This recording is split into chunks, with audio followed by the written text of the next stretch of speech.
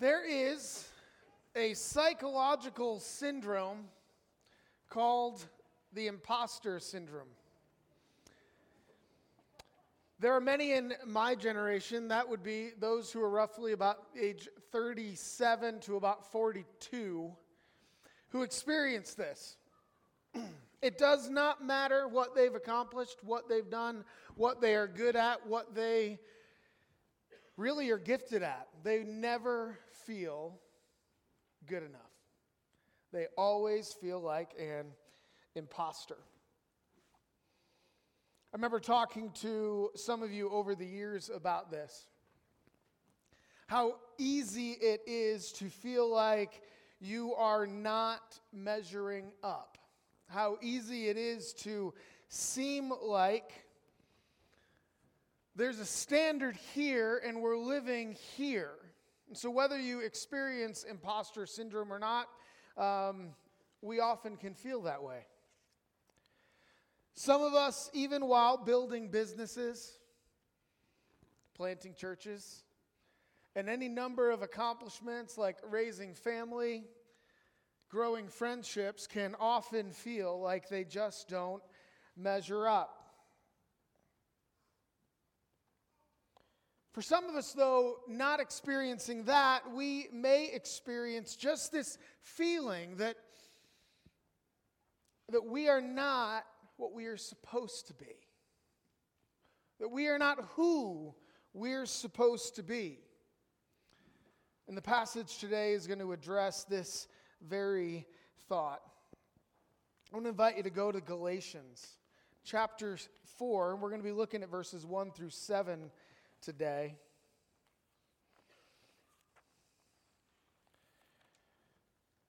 Let me just tell you, this passage is one that I would recommend remembering. I'd recommend memorizing. I would recommend making it a part of you, especially if you're someone who struggles to see yourself for what you should be rather than what you are. Let me read verses 1 through 7 for us. I mean that the heir, as long as he is a child, is no different from a slave, though he is the owner of everything. But he is under guardians and managers until the date set by his father. In the same way, we also, when we were children, were enslaved to the elementary principles of the world. But when the fullness of time had come, God sent forth his Son, born of woman, born under the law, to redeem those who were under the law, so that we might receive adoption as sons. And because you are sons, God has sent the Spirit of his Son into our hearts, crying, Abba, Father. So you are no longer a slave, but a son, and if a son, then an heir through God. Now, really quick, landing the context of this, because it's the beginning of a thought. It's following through on what we've been looking at for a while. You just see these first two words when he says, I mean, right? That means he's going back to what he's just been talking about. Those things that I preached on 2 weeks ago and that Scott brought us through last week.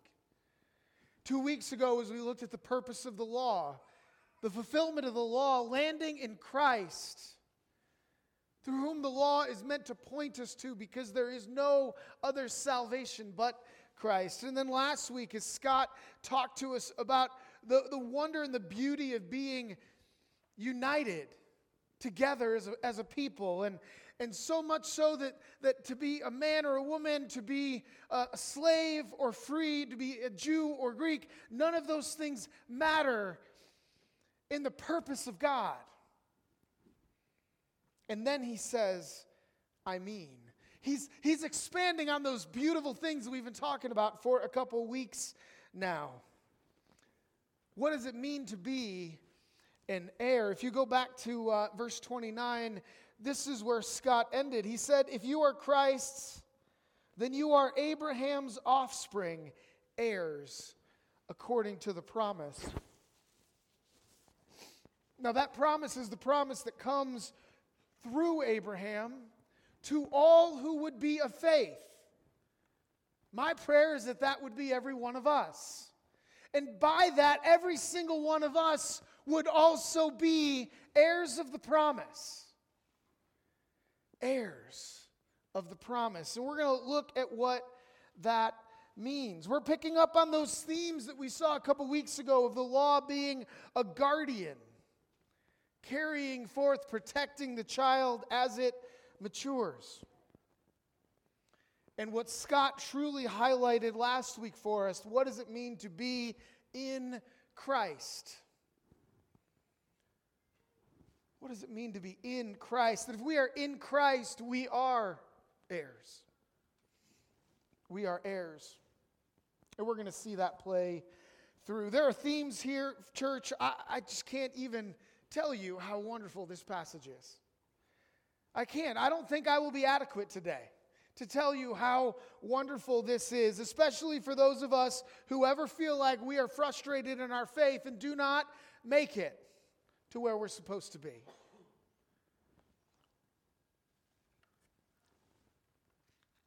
What we see first is of our old lives. And let me just say this, if you are in Christ, then this is your old life. The implication being you have a new life that's different than this. What that means is that if you get stuck somewhere in this old life stuff we're about to talk about, there's a problem. Because that's supposed to be an old life and not the new life. We see three words that are highlighted through these first three verses. Let me read them again for us. He says, I mean that the heir, as long as he is a child, is no different from a slave, though he is the owner of everything. But he's under guardians and managers until the date set by his father. In the same way, we also, when we were children, were enslaved to the elementary principles of the world. Three words, church. The first is heir. Verse 1. Of course, this goes back to verse 29. We just showed that. The heir is the owner of everything. We're told that. The ESV reads owner of everything. Philip Ryken, a commentator, writes that a better phrasing for this would be Lord of all.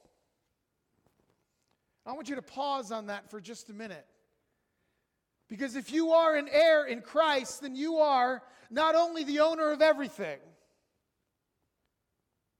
but you are Lord of all. And that should stun us as Christians who worship the Lord of all, right? If you're the Lord of all and He's the Lord of all, it's because everything we have comes from Him. And nothing that we have doesn't. Heirs, according to the promise, to be the owner of everything. The Lord of all. I get floored as I read this. I get floored as I read this, and I think about how sometimes I see myself as a failure, and sometimes I know my failure, and when I interact with some of you and I know the struggles that you face, how stuck you can sometimes be, how frustrated you sometimes are in your faith, and what the Scripture tells us right here is that we are the Lord of everything in Him. Hear this, in Him. We're not God, right? He's God, we're not God. But in Him, we are heirs of everything. He owns everything. We have everything. What is everything? Everything is everything in the Bible, guys. We are heirs. We are heirs. This is where this starts. Heirs according to the promise. That promise comes through faith from God Himself. Passed down through all the generations. All who are of faith, we've been reading this in Galatians chapter 3, are heirs of the promise. We are that. Hear the present tense of that, church. It is not that we will be. It's not that we will be. It is that we are. The trouble is that that's not where our passage ends. And we look at our old lives, and here's what we see. Not only are we heirs, but we're children. Not only are we heirs, but we are children. Verse 2. We read that this child is under guardians and managers until the date set by his father. Now, in the Bible, it is a good thing to be a child, right? Jesus tells us to act like children, that we should be like little children in our faith and understanding of God. Here, it's not a good thing. Here, it's the same thing that would be used, as we saw just a few verses ago in chapter 3, with guardians watching over and protecting and keeping control of. So while we have been heirs, lords of everything, given the gifts of all things, we have under the law, under our old lives, been controlled, not free. This is frustrating. This is frustrating. When you start to recognize who you are in Christ as an heir, and then you suddenly realize there's all these restrictions and all these controls, and how do I live out what I am? He says that we are like children under guardians and managers. These are under trustees. The money's being managed, right? The rules are being set. The guidance is there. But not only are we heirs who are children, but because of that, Paul says, and he expands on this, and he says we are like slaves.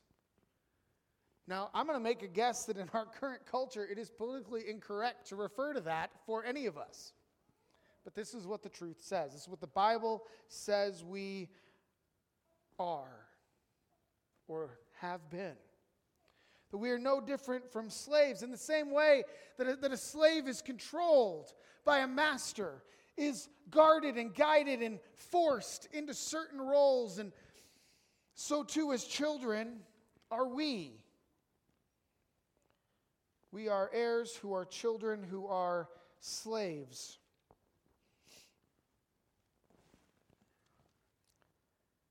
Now, what he says here, and I just want to highlight this, in verse 3, he says, in the same way also, when we were children, we were enslaved to the elementary principles of the world. What does that mean?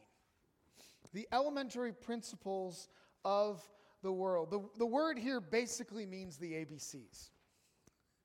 It means the most basic, the building blocks that all else is built out of. In a modern sense, you can actually picture a nursery or a kid's classroom. We were enslaved to those foundational principles. For the Jew, that's the law. And it's the things that lead up to the law and the things that lead out of the law. It is the foundation that they had. Now, in the next verse, starting in verse 8, he readdresses this.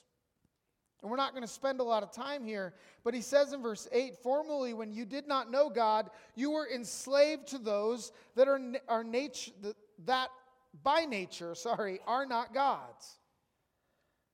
But now you've come to know God, or rather be known by God. How can you turn back to the weak and the worthless elementary principles of the world? So whether a Jew enslaved to the basics of the law, or whether a Gentile who is enslaved to the basics of the world, we are enslaved. We are enslaved. And we saw this back in chapter 3.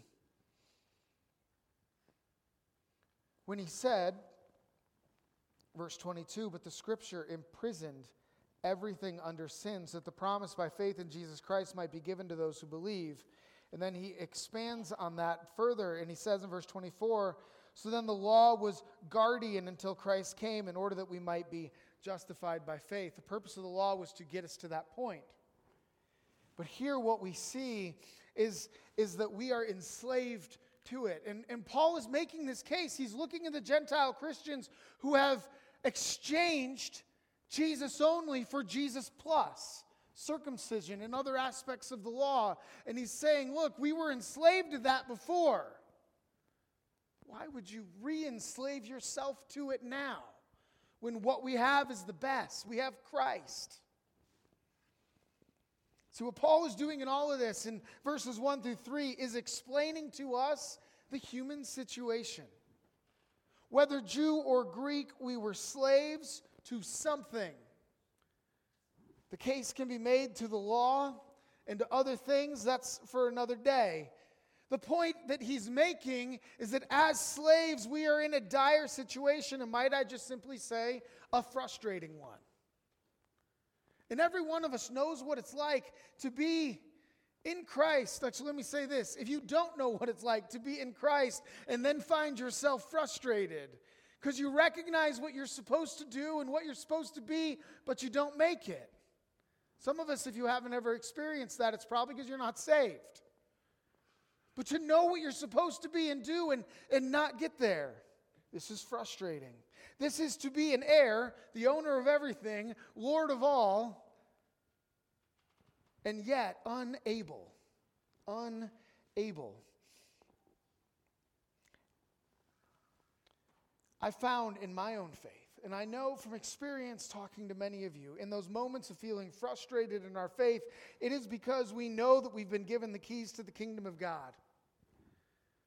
And we can't even figure out how to start the car. We can't even unlock the door to the house.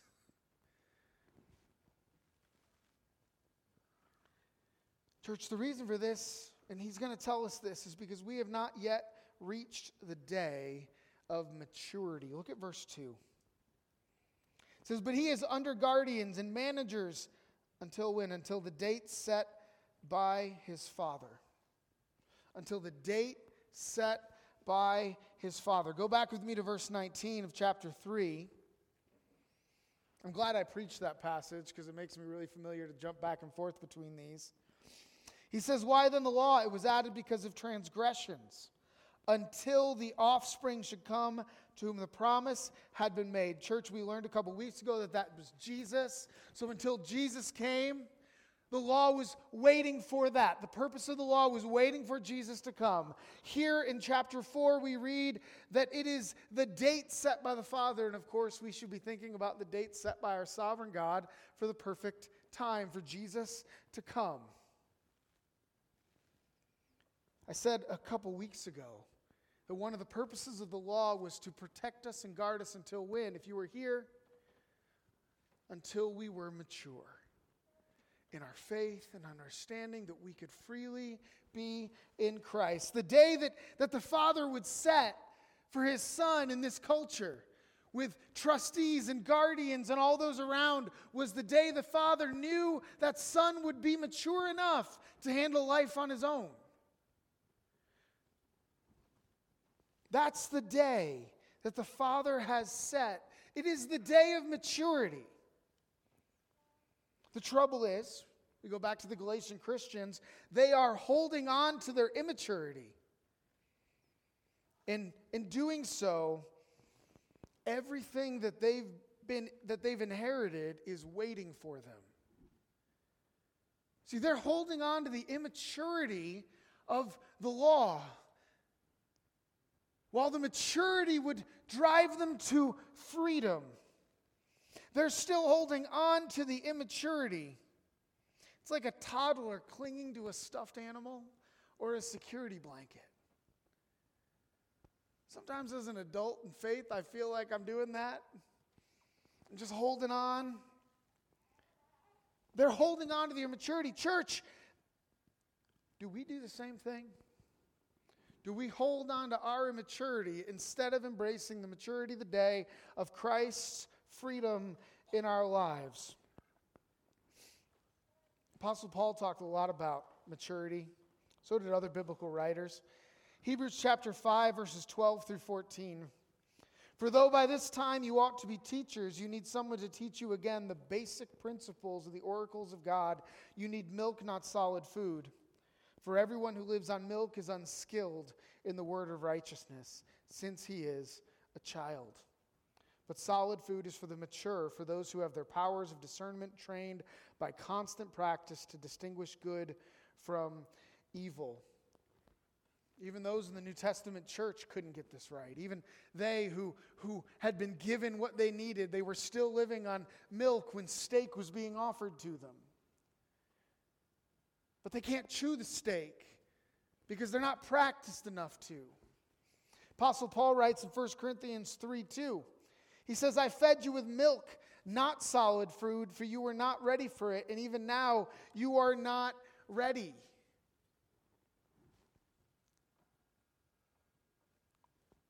Church, some of us are drinking out of babies' bottles when we should be eating steak dinners.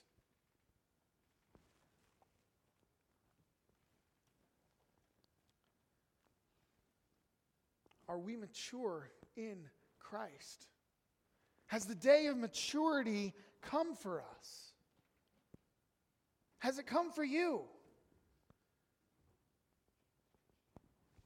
Have you moved from the milk, and hear this, the milk of the gospel to the solid food of the gospel? Because you never outgrow the gospel. Right? We come to the gospel for salvation. We come to the gospel for sanctification. But the food should change. What we need should change after 5, 10, 20, 30, 40, 60 years in the faith. That we would move from immaturity, unlike the Galatians who are still holding on to theirs, that we would move to maturity. Now, we don't do that alone. This is the good news. In the second half of our passage, we're going to see what God does. See, God responds to the immaturity that we have, whether it was Israel's immaturity in the law for all those years. I think God still responds to our immaturity even now. And let's see what this looks like.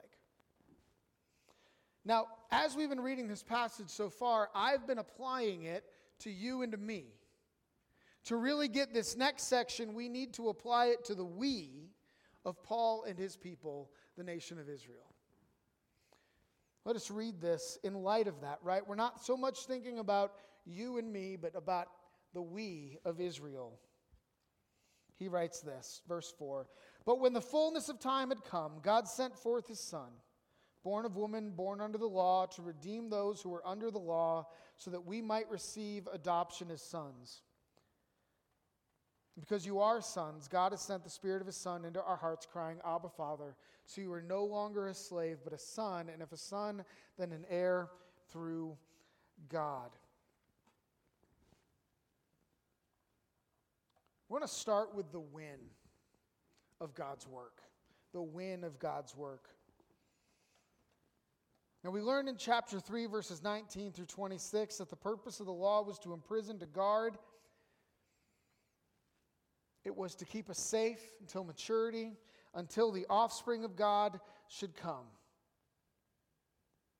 What plays out for us as believers with the law, showing us, teaching us our sin, showing us that we cannot save ourselves, but we must rely on faith in Jesus. The law protecting us until we reach maturity. So too, the law played the same role as it does for us in our small picture lives, in the big picture of ancient Israel and all the way through.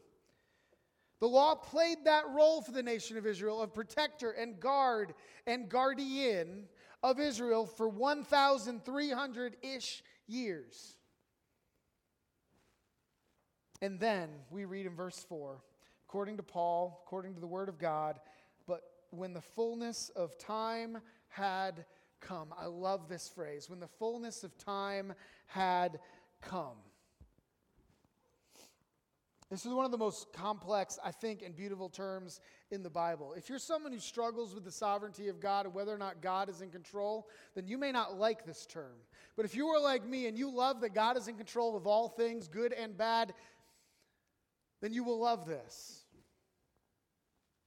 Because when it tells us that, it's sort of a never-ending. This is a huge phrase. The fullness of time. That's the moment that Jesus came. Was the moment when all the time was full, when it was pregnant, when it was ripe. The right time in history is when Jesus came. And historians, if you love history, and I'm not a great student of history, but some of you are. If you read historians' view of this and how the church arose out of the time period it did, they will tell you, men and women, historians far smarter than I, will trace through all the details of history and show you how at the exact moment that Jesus came was the first time in the history of the world that the movement of Jesus would spread the way it did or could in any way. what you look at and what they talk about is the common language that existed in that time period, at that time, for the first time in human history, as the Greek language had run the course of most of the world through the conquests of Alexander the Great. Then Rome took over, and Rome built on the Greek language of the everyday people, but they didn't stop there. They began building roads to every known city in the world. And so for the first time in history, the men and women who followed Christ could put their shoes on and walk down the road and tell somebody about Jesus thousands of miles away in a language they all understood.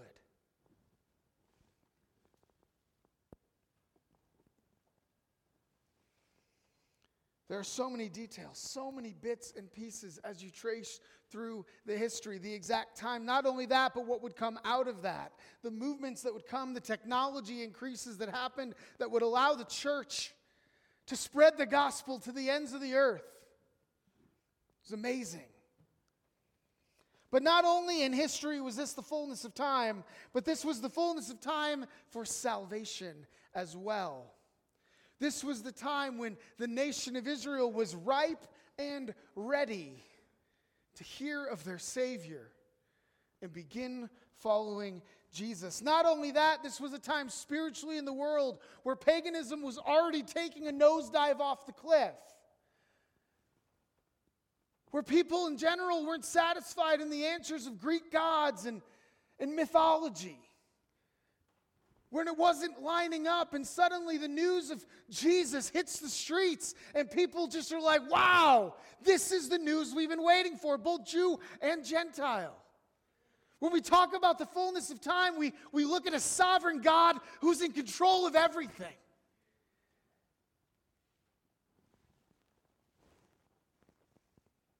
And ordains it perfectly.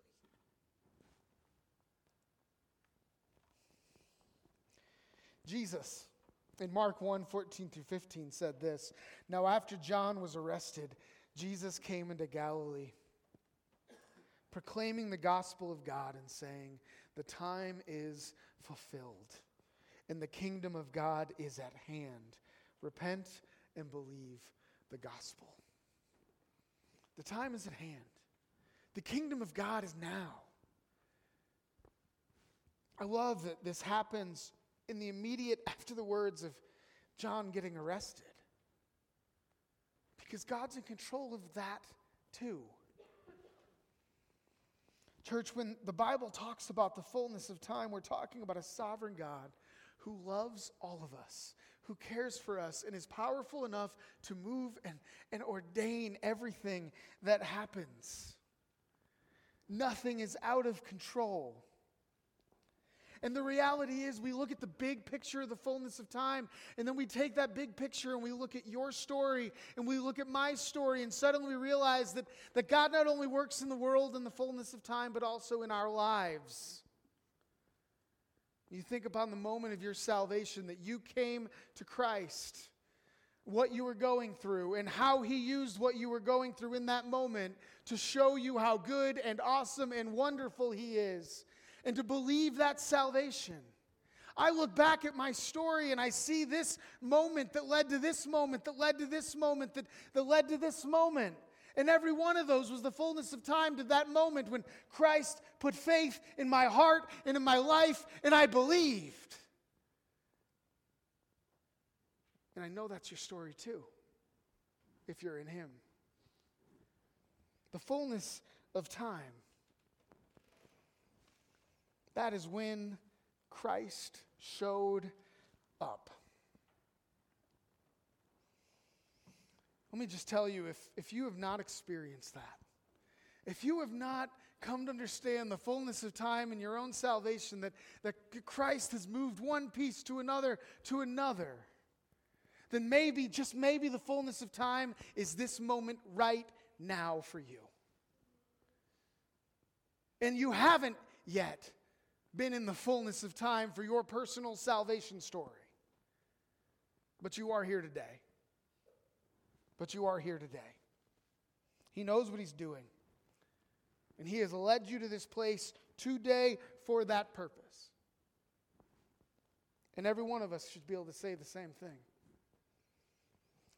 We look at the when, the fullness of time that Christ came, and then we look at the what of the fullness of time. Look at verse 4. But when the fullness of time had come, God sent forth his Son, born of woman, born under the law. What did he do? God sent forth his Son. I just love that phrase, sent forth. We don't really talk that way anymore. Right? I send something, but I don't send forth something. But God sends forth his Son. There's purpose. It's deliberate. The Son goes out with purpose. Verse 4, born of woman, born under the law. The first bit of that, born of woman. What does that mean? We're all born of women, right?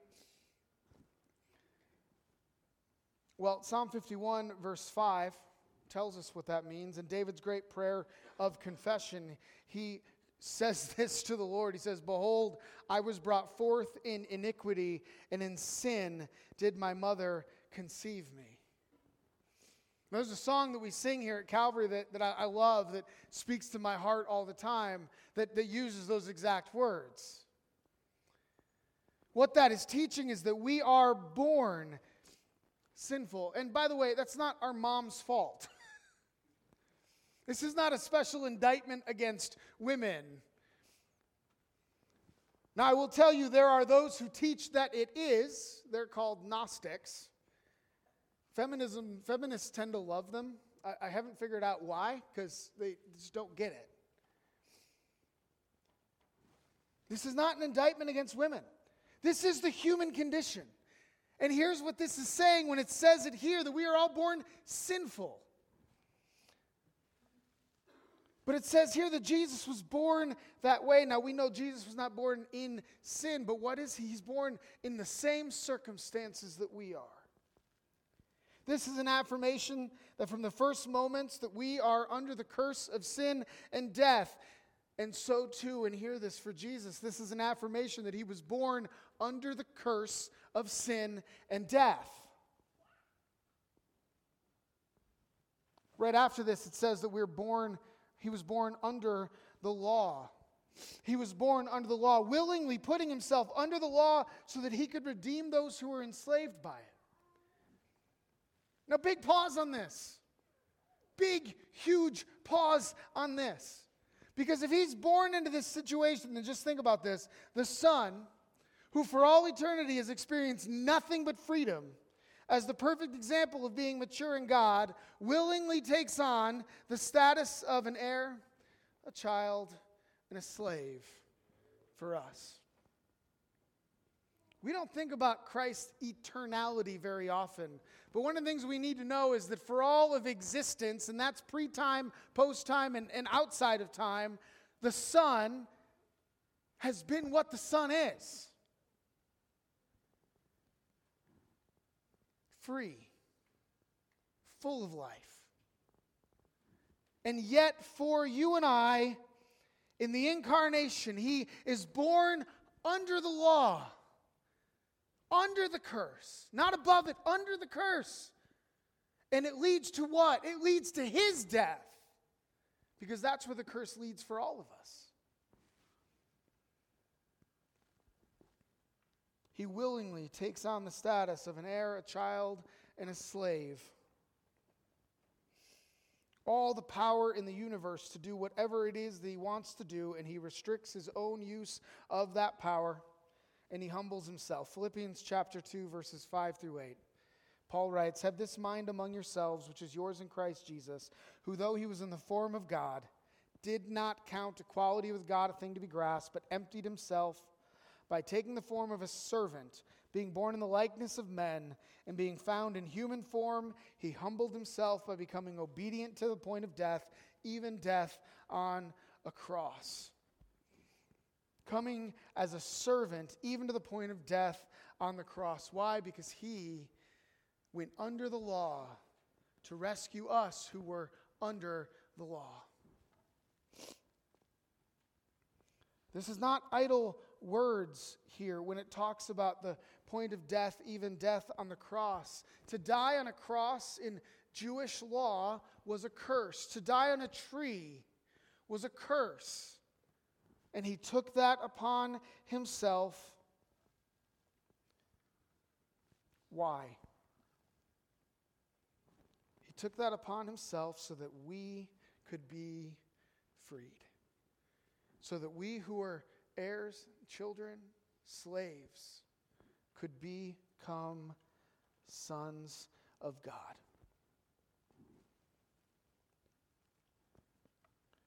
Church, we've looked at the how, or the when. We've looked at the what. Let us look at the why as we look at these two phrases in verse 5. The first, to redeem those who were under the law so that we might receive adoption as sons. Church, he did that so that we could be redeemed. And this is a powerful word, especially in the context here. We throw out the word redemption all the time. But to be redeemed was literally the act of buying a slave out of slavery. And how did Christ do that? He did that with his own blood. This ties to one of my favorite biblical words, the word tetelestai, which means it is finished. It's the cry that Jesus made from the cross as he breathed his last, which also means to be paid in full. He died so that we could be redeemed, bought out of slavery. Why? And here's where all this lands in verse 5, so that we could be adopted. So that we could be adopted as sons. Now let me tell you, Jewish culture didn't actually have very much room for adoption. Didn't make any sense in their culture for some reason. You do see the theme of it flow throughout Scripture because God is the great adopter of sinners.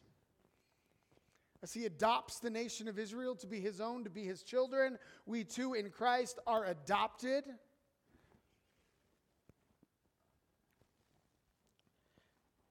But for Paul, he was in Rome. Roman culture knew that it was not common to adopt a child. And that seems weird in our day because we would only adopt children. But in Paul's day, you didn't adopt children because you didn't know what they were going to become. In Paul's day, if somebody had a lot of money or a business and they didn't have any kids, they would adopt an adult who had proven themselves and proven their character over and over again to be their legal heir of everything they had.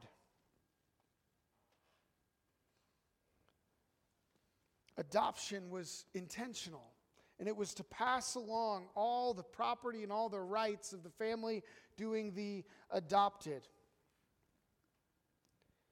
And Paul says that we are adopted as sons. Now, again, we need to read the Bible for what the Bible says. Sometimes we want to say sons and daughters. This is one of those spots that I would caution anybody against doing so. Because in that day, if you were a daughter, you weren't the heir of anything. You were literally the heir of nothing. You only got property, you only got rights by marrying somebody who got property and rights through their own inheritance. So when Paul here says that we are all sons, adopted as sons, he's being serious, and we shouldn't just change these words. Dennis recently said at Community Group, we are all of us, men and women, the bride of Christ.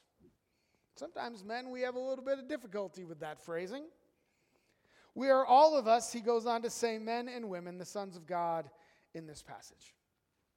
So whether you're a man or you're a woman here today, if you are in Christ, you are as a son, receiving a full inheritance of the kingdom of God, from God himself. In Christ, we are redeemed, we are adopted as God's sons. This is not the end of the good news. Because not only are we adopted, not only is this relationship legal and firm, but look at verse 6. It says, and because you are sons, God has sent the Spirit of his Son into our hearts, crying, Abba, Father, not only do we have a legal standing as God's children, but God sends the Spirit of the Son into our hearts so that we too can cry, Abba, Father. And this is important. In Mark 14:36, when Jesus is in the Garden of Gethsemane and he's got the cross in front of him, and it's the only thing he can see, he says this, Abba, Father, all things are possible for you. Remove this cup from me, yet not what I will, but what you will. It's the same words here that Jesus uses to cry out, Abba, Father, in his most desperate moment of need, that Paul says when the Spirit comes into us as the sons of God, we get to cry out to God too.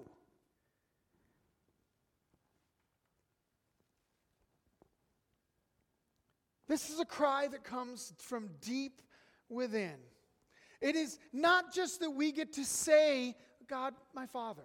It's not just words that come out of our mouth. When the Spirit is uttering it from our hearts, it is because it is, first of all, utterly true. God is our Father. And two, because He is, we can trust Him.